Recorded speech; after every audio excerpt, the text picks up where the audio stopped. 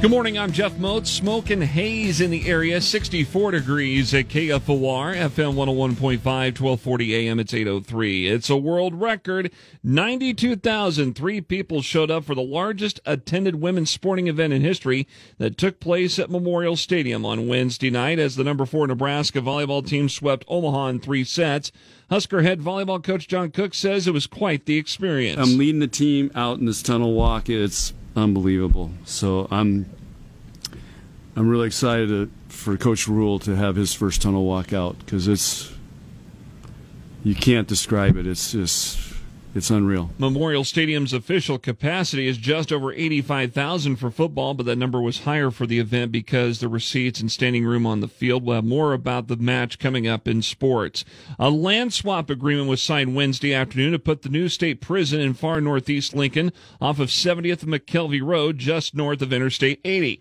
Mayor Lurian Gaylor-Baird says that the original area around 102nd and Adams has long been identified as a future urban residential growth area for the Lincoln-Lancaster County Comprehensive Plan.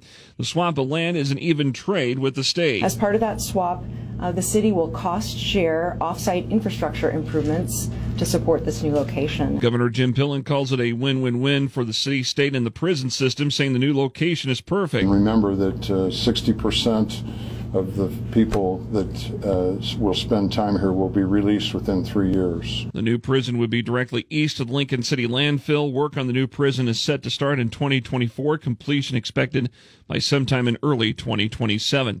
KFOR News Time 8:04. Roughly 117,000 signatures have been collected through a statewide petition drive from the Support Our Schools Nebraska initiative in preventing LB 753 or the Opportunity Scholarship Act from going into effect. If the signatures that were turned in on Wednesday morning are verified by Secretary of State Bob Evans' office, that bill will be put up to a vote on the 2024 ballot. LB 753 gives tax credits to people and corporations that make donations toward private school scholarships. A Southeast Lincoln home under construction became the target for vandals last weekend. It happened in the area of 98th and Andermatt Drive. The address is an active construction site for a single-family home. An officer spoke with the site contractor. Police Sergeant Chris Vollmer says when officers arrived just before noon Tuesday, the contractor told them that a bathtub and copper piping were damaged. Total damage amounts around $6,500. If you have information on who may be responsible, call Lincoln Police at 402-441-6000 or Crime Stoppers at 402-475-3600. Lincoln's first forecast, sunny today and a high of 87 tonight. Clear sky, low of 64. Sunny tomorrow and a high of 93. Sunshine, breezy and hot on Saturday with a high near 100.